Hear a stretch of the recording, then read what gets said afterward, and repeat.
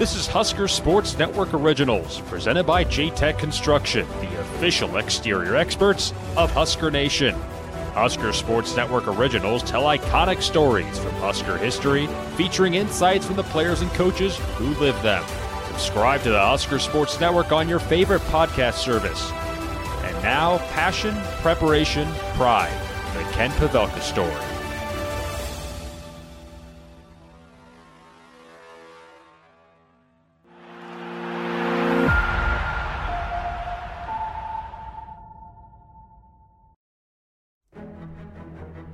Kent Pavelka never played for the Huskers. He never strapped on the pads for a football game day, nor did he ever lace up his sneakers to take the hardwood.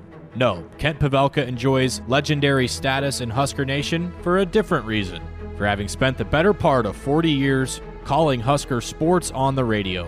His signature calls, iconic voice, and even his quintessential bow tie are known and cherished across the state. I'm Ben McLaughlin, here to take you through the life and legacy of Nebraska's most beloved broadcaster, KP, whose passion, preparation, and pride have made him into a Husker legend in his own right.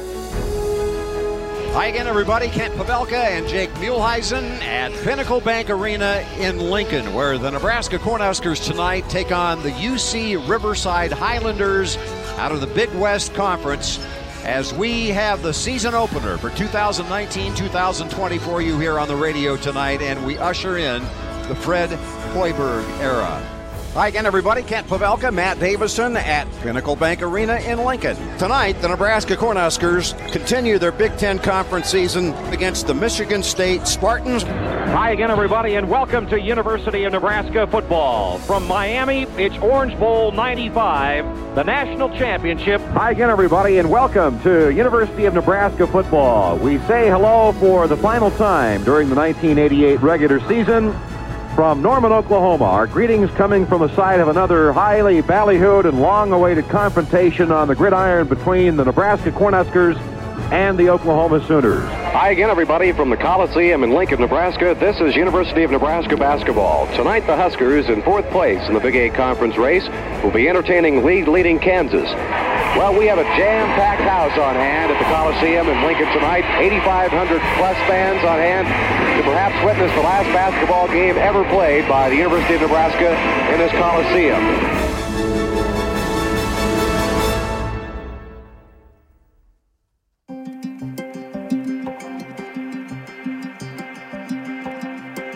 All right, KP, if you can, what were your first memories of sports, like as a kid? Was it something that you listened to on the radio? Did you talk about with your friends? When you first started following games or scores, what was it that you remember about just your first experiences with sports?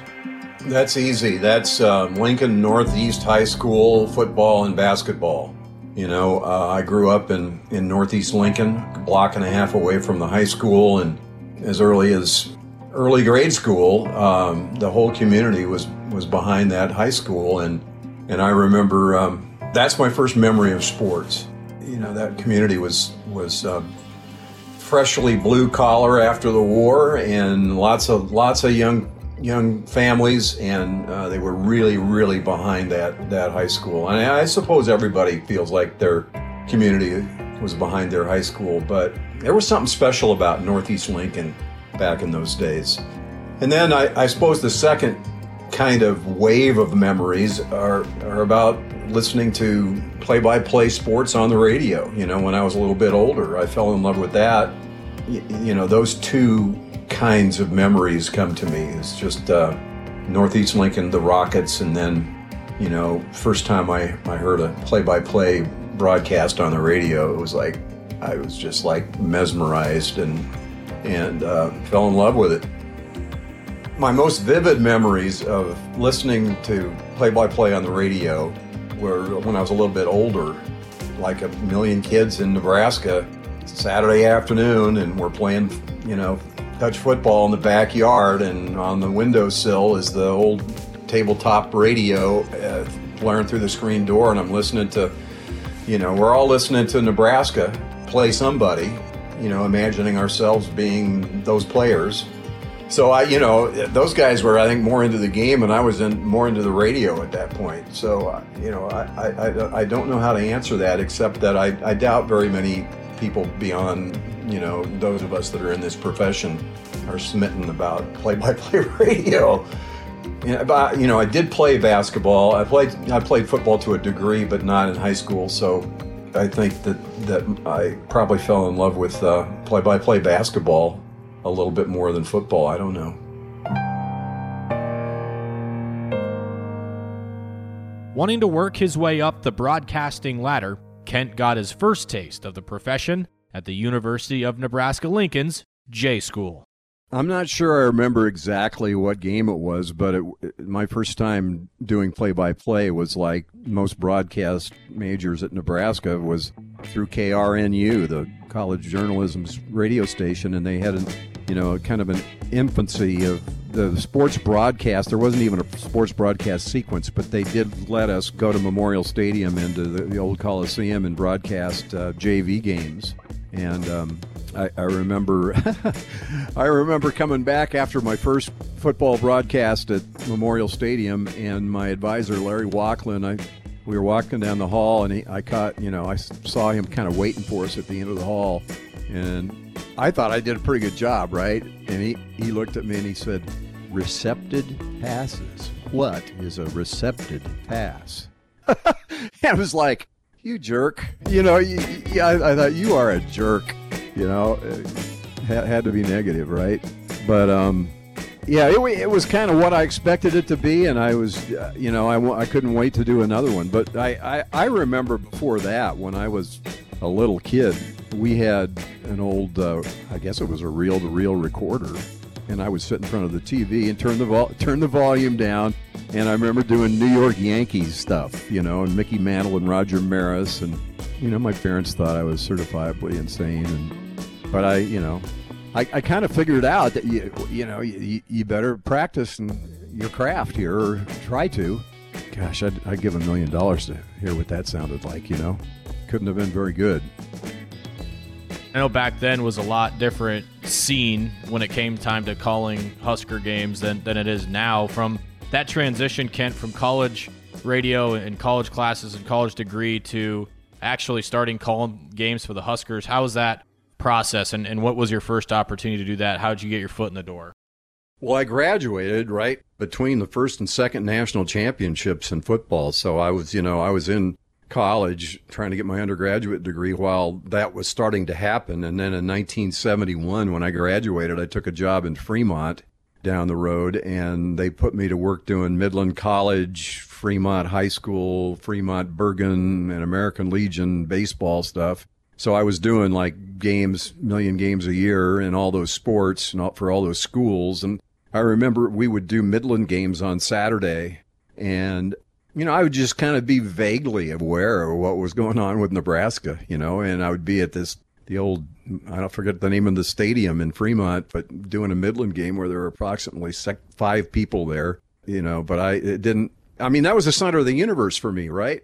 The Midland games, not Nebraska. And so that was kind of weird, having been focused so much on Nebraska, and then you get your first job and it's not about Nebraska. So, but it was fun. I enjoyed the experience those first few years in Fremont. I had 2 interviews. I went to KMA in Shenandoah, Iowa, where they had a news director's job opening. And I drove over there and interviewed for that. And luckily, they didn't like me, and they hired somebody else, because I would have taken the job, But I got back, and then, all of a sudden, well, there's a job in Fremont. You want to go interview for that? And I said, sure. And then, that job was a combination of selling radio time with the play-by-play and with a morning show on the radio. I mean, those kinds of jobs in those kinds of markets for people who are 23 years old, they'll work you 1 million hours a week, and you'll gladly do it. So I didn't have any doubt that this was going to be my career, but I could have been headed to off into the news industry if I'd have gotten that job at KMA. And then just things just fall in place. I mean, not through any skill, any result. It's not the result of being any good, really. It's just being in the right place at the right time. But I thought I was really prepared to do play-by-play radio when I first got on the air in Fremont, because I had done all that, practicing. And it's funny, I got some tapes somebody sent me from back in those days, and it's I can tell that I had been influenced a lot by the guys I had listened to, and so I felt ready, and I hit the ground running. And then a lot of people who don't go back as far as I do, which is a lot of people, probably don't realize at this point in time that back in those days there were four originating radio broadcasts, one of which was KFAB in Omaha, and we were a single station doing the games.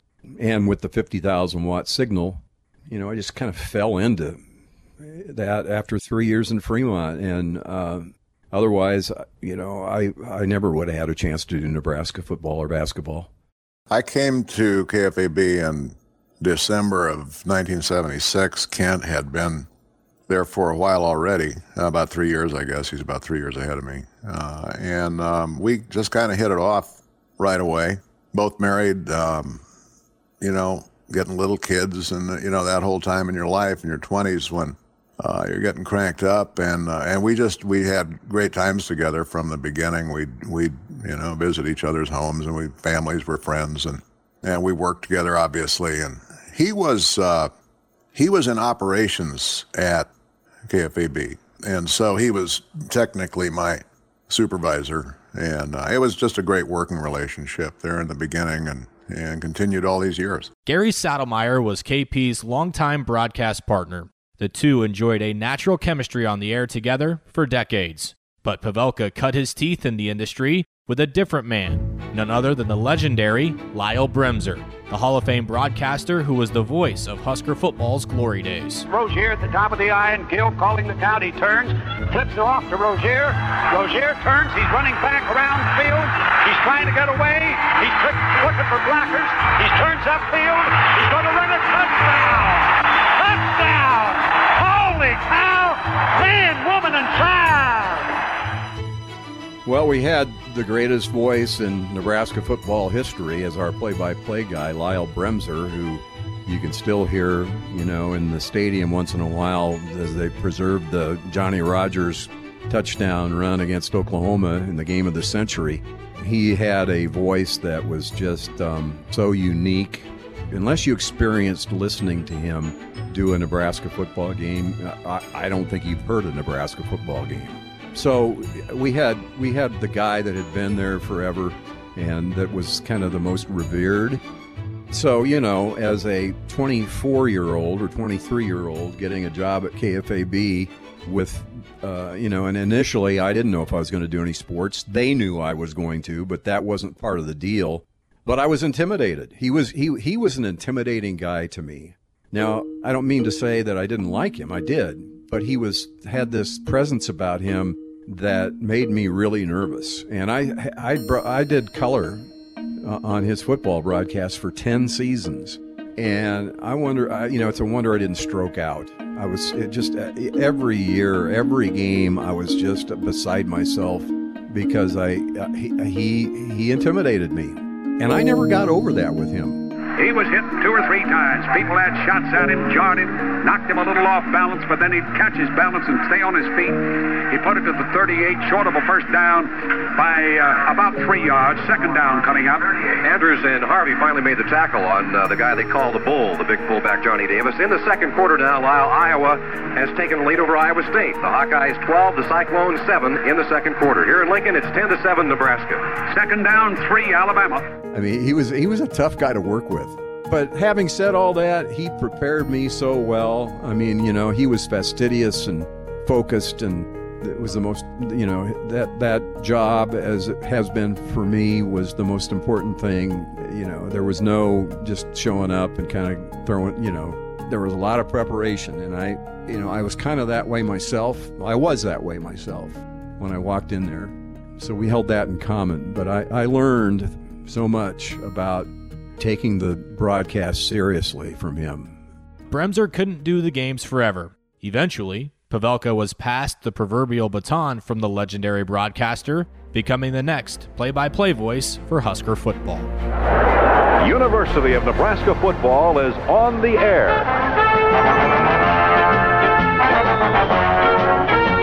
Nebraska Football Network. Now with Nebraska football, here's Kent Pavelka.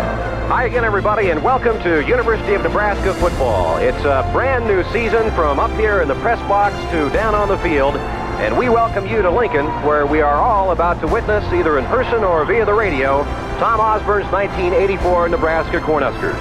And Sundberg fakes the handoff. He bootlegs left inside the 10-yard line, 5-yard line, touchdown! And there go the Balloons for the first time in 1984 with 14 minutes, 55 seconds to go in the first quarter against Wyoming. Split end left now in the eye.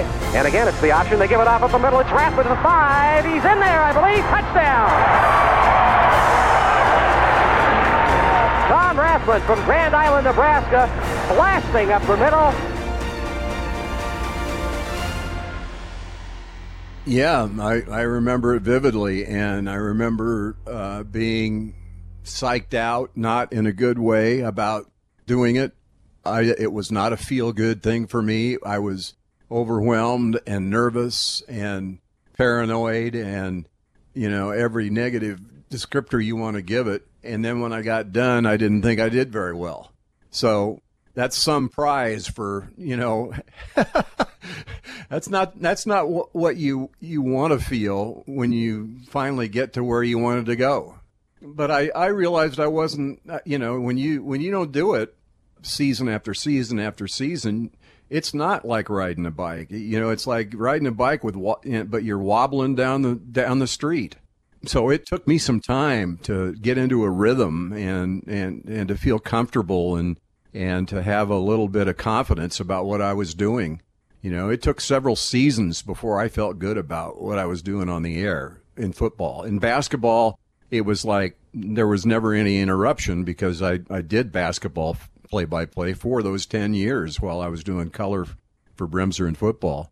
But, you can imagine you haven't done play-by-play in football in 10 years. You're taking over for a legend. You're on the air. There's 75,000 fans in the stands. You're very aware of how many people are listening. You're kind of overwhelmed by knowing there are a lot of people listening out there across Nebraska and beyond. And you want to do well. You want to do as well as you're eventually going to do. And that's probably impossible. Did that thought ever come to your mind that, I was at once playing football with the radio on the ledge, and now there are probably kids doing that to me right now, and you just feel that added pressure? Absolutely. Yeah, I was keenly aware of, people listening to us right now probably think, what egos here, like I will describe what you just talked about as, feeling the enormity of the job. But most people are thinking, get over yourselves. It's just a radio broadcast, right? But, if you're in the business, and this is kind of what you've dreamed about doing, and now you're doing it, and you're not just kind of a different personality who, I don't know, I think you kind of need to be that kind of personality to be any good, because you push yourself. But, yes, I was keenly aware of that. And you mentioned being sick to your stomach. I felt that way every football broadcast for forever almost. No different. He was a lunatic, as he still is. I say that affectionately because we had so much fun together. But very, very passionate about the Huskers and very dedicated, extremely prepared. I learned a lot watching him about preparation for a broadcast, and he just did an amazing job in terms of his enthusiasm. And we'd be in the middle of a broadcast, and he was in another zone. He'd be, standing up and waving his arms and grabbing my arm, and he didn't even know he was doing it. He was really into it. And he still is. I listen to the basketball games, and that's my Kent right there. He has not changed in all of these years. Kansas State, as horrible as they were in football, had the best press box food by a mile of anybody in the conference. And they would get the Kansas pork producers in there, and they'd get the pork queen in there, and they had these massive pork chop dinners for the media. And, hey, man, we were digging in. Kent's got his plate. He's on his way. We're walking together toward the booth, and he said, I can't eat this. And he throws it in the garbage can. at which point I almost dived in after it. But yeah, he would get, especially in that first season or two, you have to understand that Lyle Bremser was such a legend that anybody who succeeded him was going to have a tough go for a while. And the critics came out big time. And that was tough on Kent. It was tough on Kent, but it wouldn't have mattered who it was. And so there was a lot of anxiety, a lot of nerves before games back in those days. In football, mainly it was Gary Saddlemeyer, and we, of course, are, in the truest sense of the words, much like brothers. And we worked together for so many years, and he was just the perfect color guy for me. I mean, he understood his role. And so I listen back to some of those broadcasts sometimes when they're played on the radio, and I marvel at what he added to it. So Gary was really, really good for me, and we worked really good together, I thought. If a broadcaster spends enough time in the business, they'll likely start to develop their own signature style on the air. By this point in his career, KP had certainly done that. But probably his most memorable one came when the Huskers found the end zone. Steve Taylor looks at the five-man Cowboy front, takes the snap, hands it off to Clark, cuts back left side, 30, 32, 33, 35, broke it, out across the 40, 45, he may go, 50, 45, 40, first play from scrimmage, 25, 20, 15, 10, touchdown! Touchdown! Touchdown! Holy cow, unbelievable, the first play from scrimmage. Val Jones, the lone setback from the 47 of CU. Frazier takes the snap, gives it on a counter play. Jones runs behind a blocker, 45, 40, 35, 30, 25, 15. He's gone. Touchdown! Touchdown! Touchdown! No, I think with touchdown, you know, I think that what happened there was, you know, when Nebraska scores a touchdown, it's like it's a punctuation to a drive, and when you finally get across the goal line, it just felt okay to say touchdown. And then it felt like you were doing it more justice when it was touchdown. At some point, I felt like I needed to get that third one in there. So I did, and then it just kind of felt like that's what had to be done. Not every time, but a lot of times. And so it was like it's just code for saying a big deal just happened here. You know, you needed that third one. You know, and then got it in basketball. It just I don't know. That's just, you run the shot clock down and throw up a shot, and it's a big shot, and it just seemed like that was the punctuation mark that needed to be added at that point. When it became just a feel-good thing about that's a good way to end this call, I guess is what I'm saying. Pavelka had a big stage for many of his broadcasts. He even got the opportunity to call a couple of championship games. I realized I got to do 2 national championship broadcasts. You know, they won the games, and a third one for the national championship. And I realized I got to do all those games when, as people look back on them, you know, that run of it was so successfully, and that I, you know, because I was on the air, that is part of the experience. I realized that, but I don't relate to that with any sense of, you know, monumental importance, or, you know, I don't feel any better about myself because I did that. You know what I mean? It's like, okay, that's for other people to say and to think and to feel. It's not for me. You know, it's like people, I think that's kind of the thing that gets you interested in this profession initially, is you kind of idolize the people that you listen to, and you think, man, what a life that would be. And you fail to realize until you do it your whole life that, well, you know what? Yeah, that's true. But I also get up in the morning and have to do all, you know, I got the same problems everybody else does. It's a real life here, you know? So people can fall in love with that, but I realize there's way more to it. You know, there has been way more to my life than just that.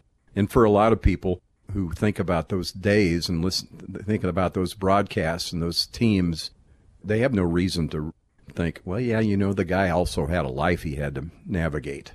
Both those trips to Miami and then to Tempe, you know, you go down with the team and everybody's having fun for a week ahead of time, and I'm in my room studying. You know, I mean, it's like I couldn't have been more focused and you know, football players and coaches will just kind of snicker at that. What are you, all you're doing is broadcasting, right? But so it wasn't just the night before. It was like the whole week ahead of time.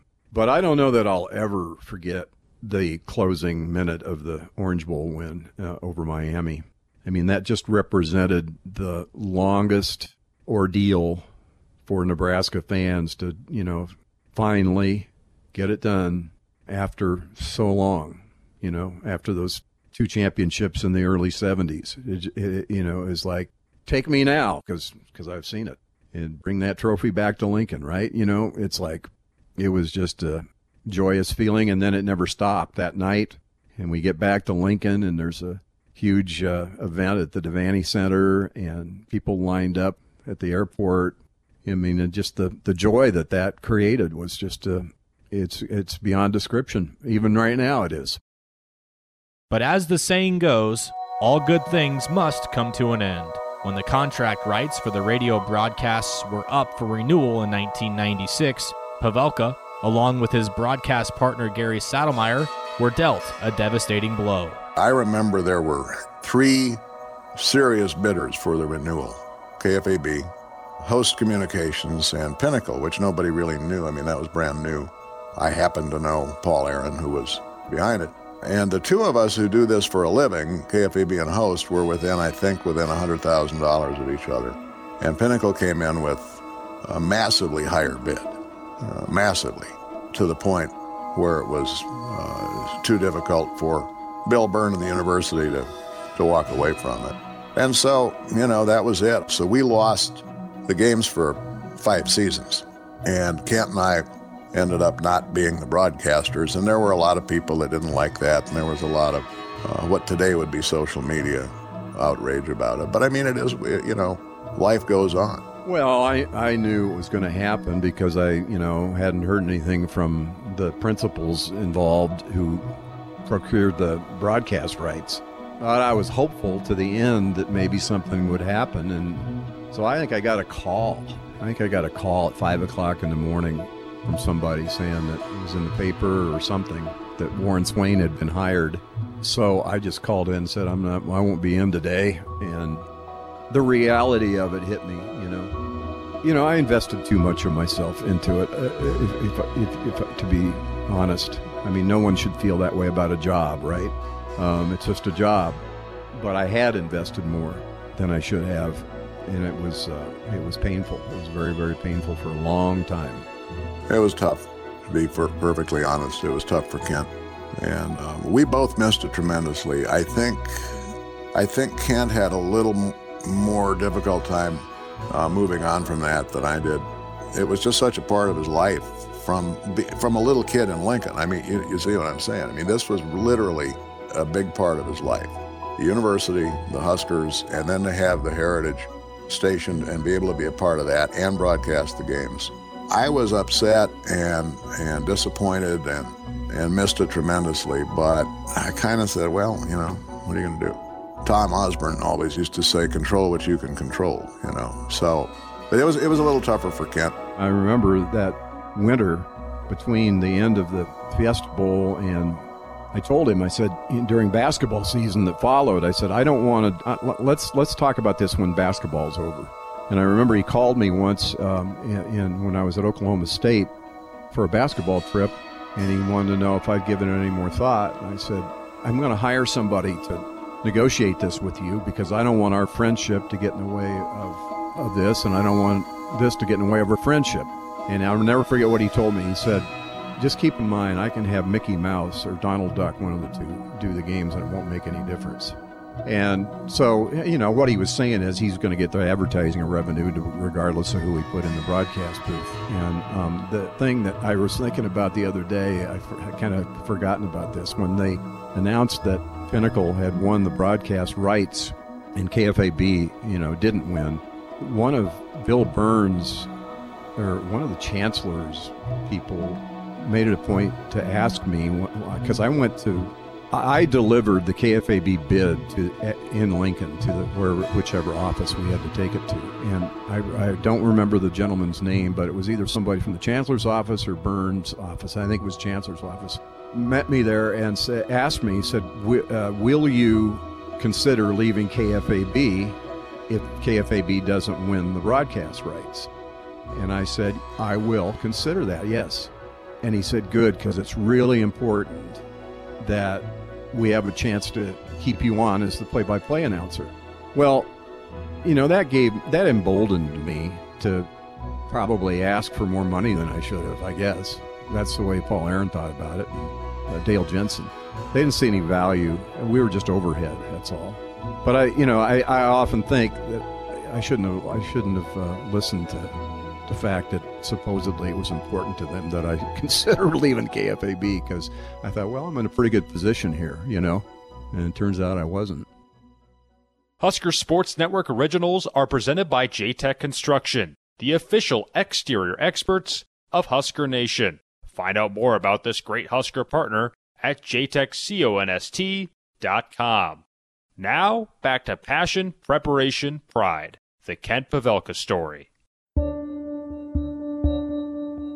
What was the process of coming back and putting on a headset calling a Husker game again? As soon as Paul Aaron was out of the picture, the very next day they called, and I'll tell you, it's interesting. It was Mark Boehm and Steve Peterson who made it happen, and I think that it never would have happened as long as the ownership was still Pinnacle. But once they got out of it, the very next day they called and asked me if I'd come back and do basketball, and I said absolutely. Pavelka may have been best known for his work in the broadcast booth for football, but KP brought the same energy and passion courtside for the Nebraska basketball team as well. His interest in Husker hoops started at a young age. I was kind of right in that age group where grade school and early junior high school was before all the mania hit, and then in junior high school and high schools when all the success started to happen. But my interest in it, I guess, predated Devaney, and predated, I remember going to games where Jerry Bush was the basketball coach, and I was there when Cazzie Russell beat Nebraska, or Nebraska beat Cazzie Russell in an undefeated Michigan team in the mid-'60s. So, the timing for me was that I grew up right when all this exploded, and that just intensified my interest in getting into this business, really. Looking for the opening. He found it. He shot through, put it up and in for the layup. 60-55, Nebraska by 5 points. Morningstar, bounce pass right side, stolen by Bob Siegel. Here comes Bob down the court. Layup up, it's good! 62-55, the Huskers go back out on top by 7 points. And we'll have a timeout taken by Kansas. Listen to this crowd. Since I got to do Nebraska basketball from the get-go, when I went to KFAB in 1974, and without interruption, I couldn't wait for basketball season to start. I mean, who wants to be second fiddle if you want to be a play-by-play guy, right? I appreciated being the color guy for Bremser, but that's not what I wanted to do. And so, basketball was just as important to me, if not more important, because I got to do the games. And I gave it my all. And, you can give it your all as an analyst or a color guy, but it really doesn't mean a whole lot because you can't do the games. Bo is handed the basketball. In the backcourt, it comes to Buchanan. Buchanan guarded there by Livingston. 13-12. Buchanan across the line on the right side. Pops out to Bo Reed. Moving to the left side. 8, 7 seconds, 6 seconds. Bo hands it off to EJ. It's loose on the floor. Reed gets it. Puts it up. Left corner. Good! Good! Good! Good! Nebraska wins the game! It is unbelievable! 13 seconds to go. Smith to Downing. 10 seconds. Williams right side to Cloudy. 9, 8, 7. Williams left side to Downing. Shoots it from 25. Got it! It's good! Huskers will take a 1-point lead into the dressing room over Iona on a 25-footer by Greg Downing. And there's the horn, and Nebraska wins the 1996 National Invitation Tournament, knocking off St. Joseph's of Pennsylvania 60-56. What a special moment this is in the history of Nebraska basketball. Left elbow, backdoor cut, layup up and good by McCray. Up the pass from Anderson. We've got a 2-point game at 45-43. Doc Sadler slicing and dicing the Texas Longhorns. Spencer brings it up on the dribble. Right side to Richardson, shoots a three. Got it! It's good! It's good! Richardson drains it. It's 61 to 56. 61 to 56 with 2:13 to go in the second overtime. Nebraska with a 5-point lead. So long, Bob Devaney. After 37 years, it's all over in this arena, and it could not have been a better or more perfect night. 5, 4, 3, 2, 1. The Huskers have done it. Nebraska knocks off Wisconsin. Final score 77 to 68. They're storming the floor. Bad play on the offensive end for Michigan State, and Shields with a steal. Took it away from Valentine. Shields all the way to the rack. Kicks it out. Three by McVay. Got it! Free ball. Jack McVay. Bang-a-ring. And the Huskers have tied the game at 56.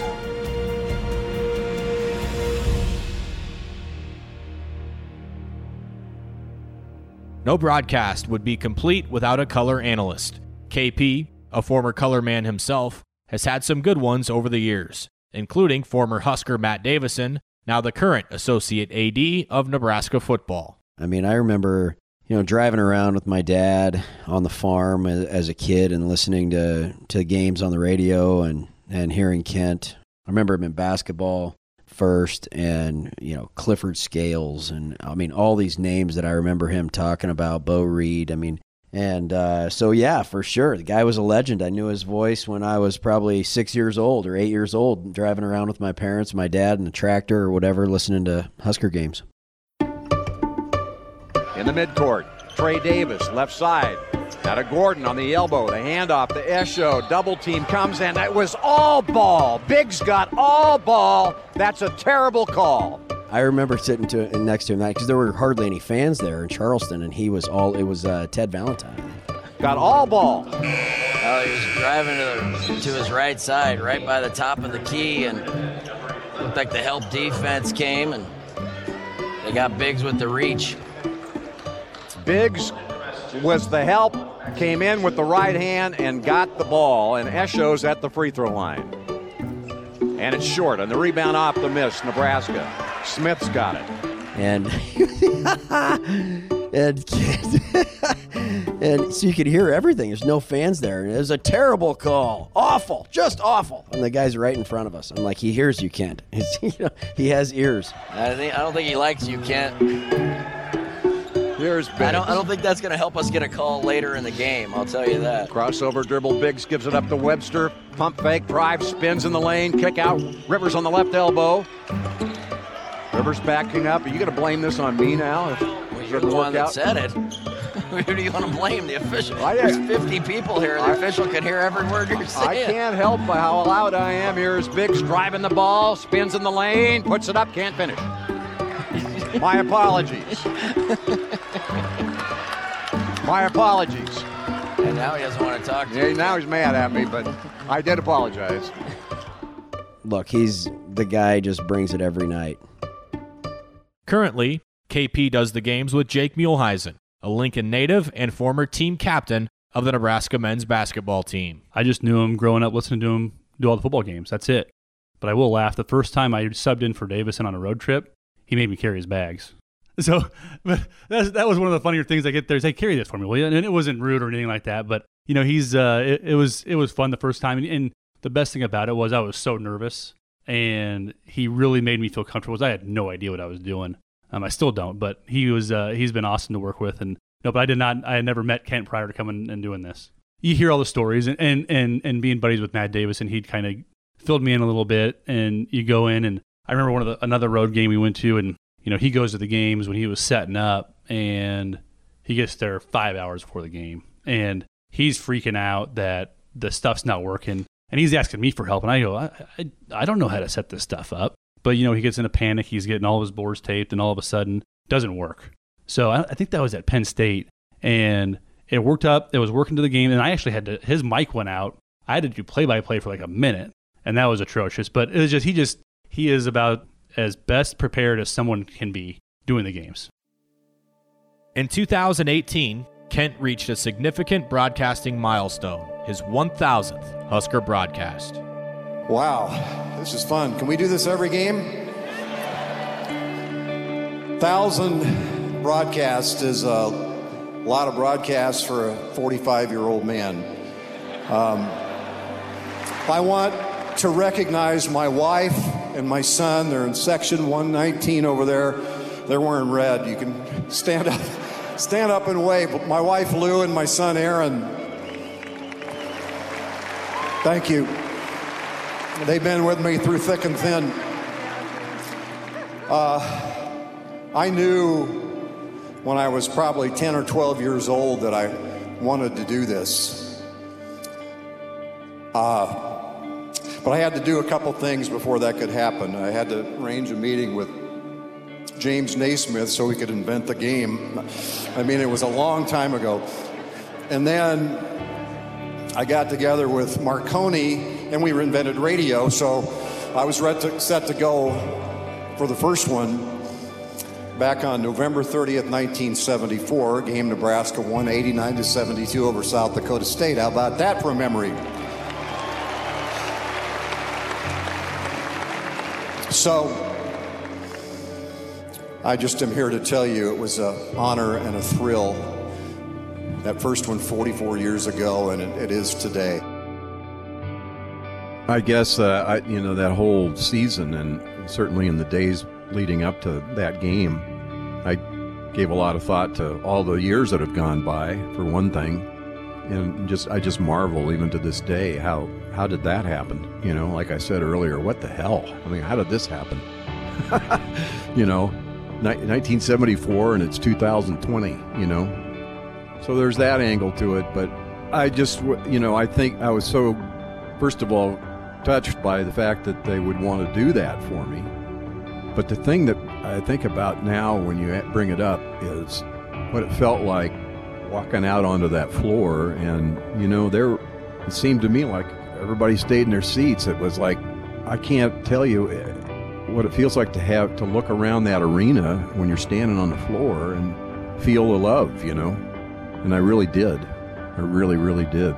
I have believed for a long, long time that most of my fortune and being fortunate in this business was a matter of luck.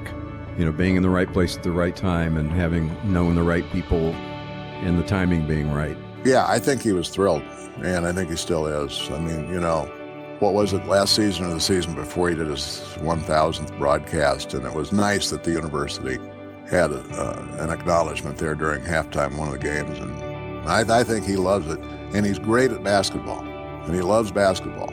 And I remember when I first came here, and Kent and I were talking. I came here in December. I think this was probably that same winter during the basketball season. Joe Cipriano was the coach, and Kent told me, you know what? He said, Nebraska, for as long as I can remember, has been about in the middle of the pack at about a 50-50, never been great. And he said, it's probably always going to be that way. But hope springs eternal. And every season we talk about, okay, this could be it. We do this, we do that, we do this, we do that. And of course now with Fred Hoiberg, everybody's hoping that drought is finally over. We'll see. It feels good, It feels good to have people enjoy what you do and feel like you're part of it, They feel like you are part of the thing, of the program, of the paradigm, You're part and parcel of it, and it feels good, and it's unique to the basketball environment once again, because you're there, right there. In football, you're kind of up in a booth, and you're not amongst the fans, and you're not amongst the players like you are in basketball either. So it's just a more intimate opportunity, I guess. I'll say he's a legend. In the state of Nebraska, everybody knows who Kent Pavelka is. I mean, you just go on, even on road trips, everybody knows him. The other radio guys know him, TV guys know him.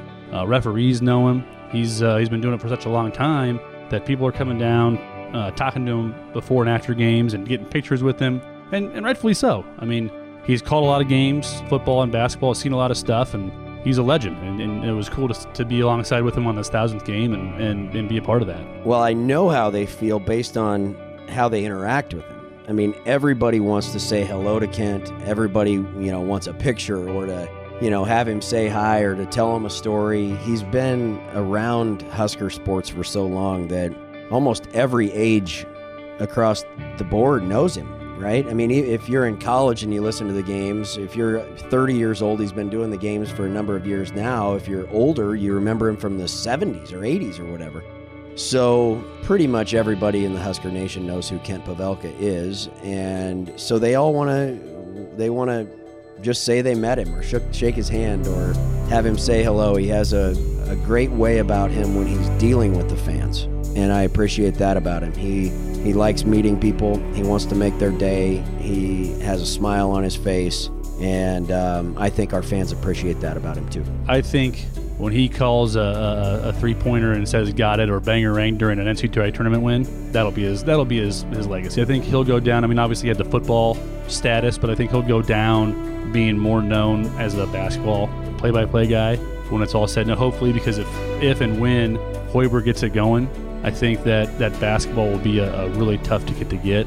I think it'll be listened to a lot more than it already is, and we're listening to it a bunch.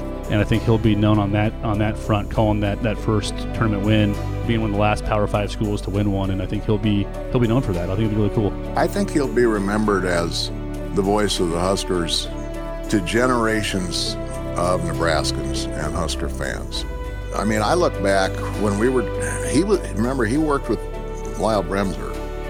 Starting in, I think, 1972 or 3, and then became the play-by-play for Husker football through 1995, and did Husker basketball starting in 1973, play-by-play, and then there was a break of a few years, and then picked it up again.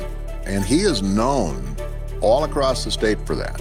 He is known across the conference for that. I remember in the Big 8, he had to dodge angry fans because they could hear him, especially down in Missouri, the Antlers. They'd sit behind the broadcaster and they were threatening his life. And he was standing up and waving his arms. And he's just such a part of it and such a character. I think he will be remembered more than anybody else, especially with basketball, as the voice of the Huskers. And man, what a legacy. I'm so happy for him. His legacy, to me, is always going to be just his passion for the games that he broadcasts. Nobody wants Nebraska to win more than Kent. And I think it just comes through in the broadcasts. His emotion that he puts into the calls, his big calls are as good as anybody's.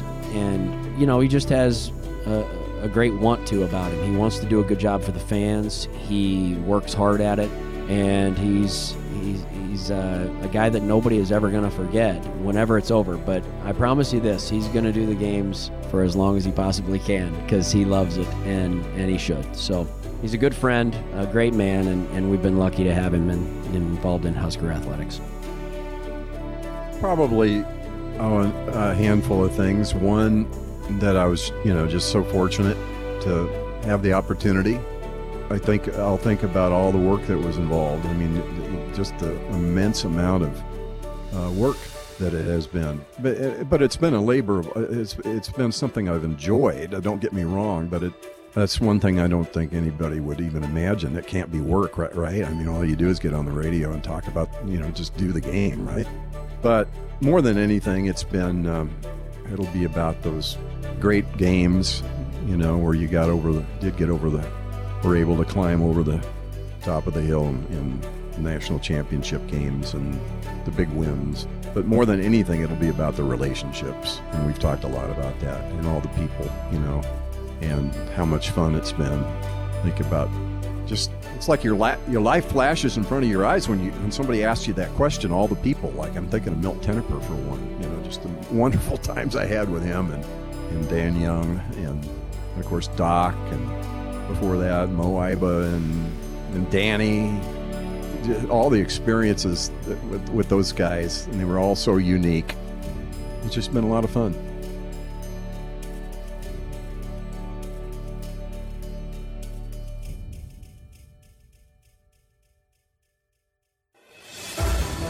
The proceeding has been a Husker Sports Network original. Passion, preparation, pride. The Kent Pavelka story was narrated by Ben McLaughlin. Executive producers were Josh Hilkeman, Tim Curran, and Austin Orman. Sound designed by Brett Whitty. Special thanks to Paul Jake Jacobson. Subscribe to Husker Sports Network podcast for more great Husker Sports original episodes presented by J-Tech Construction.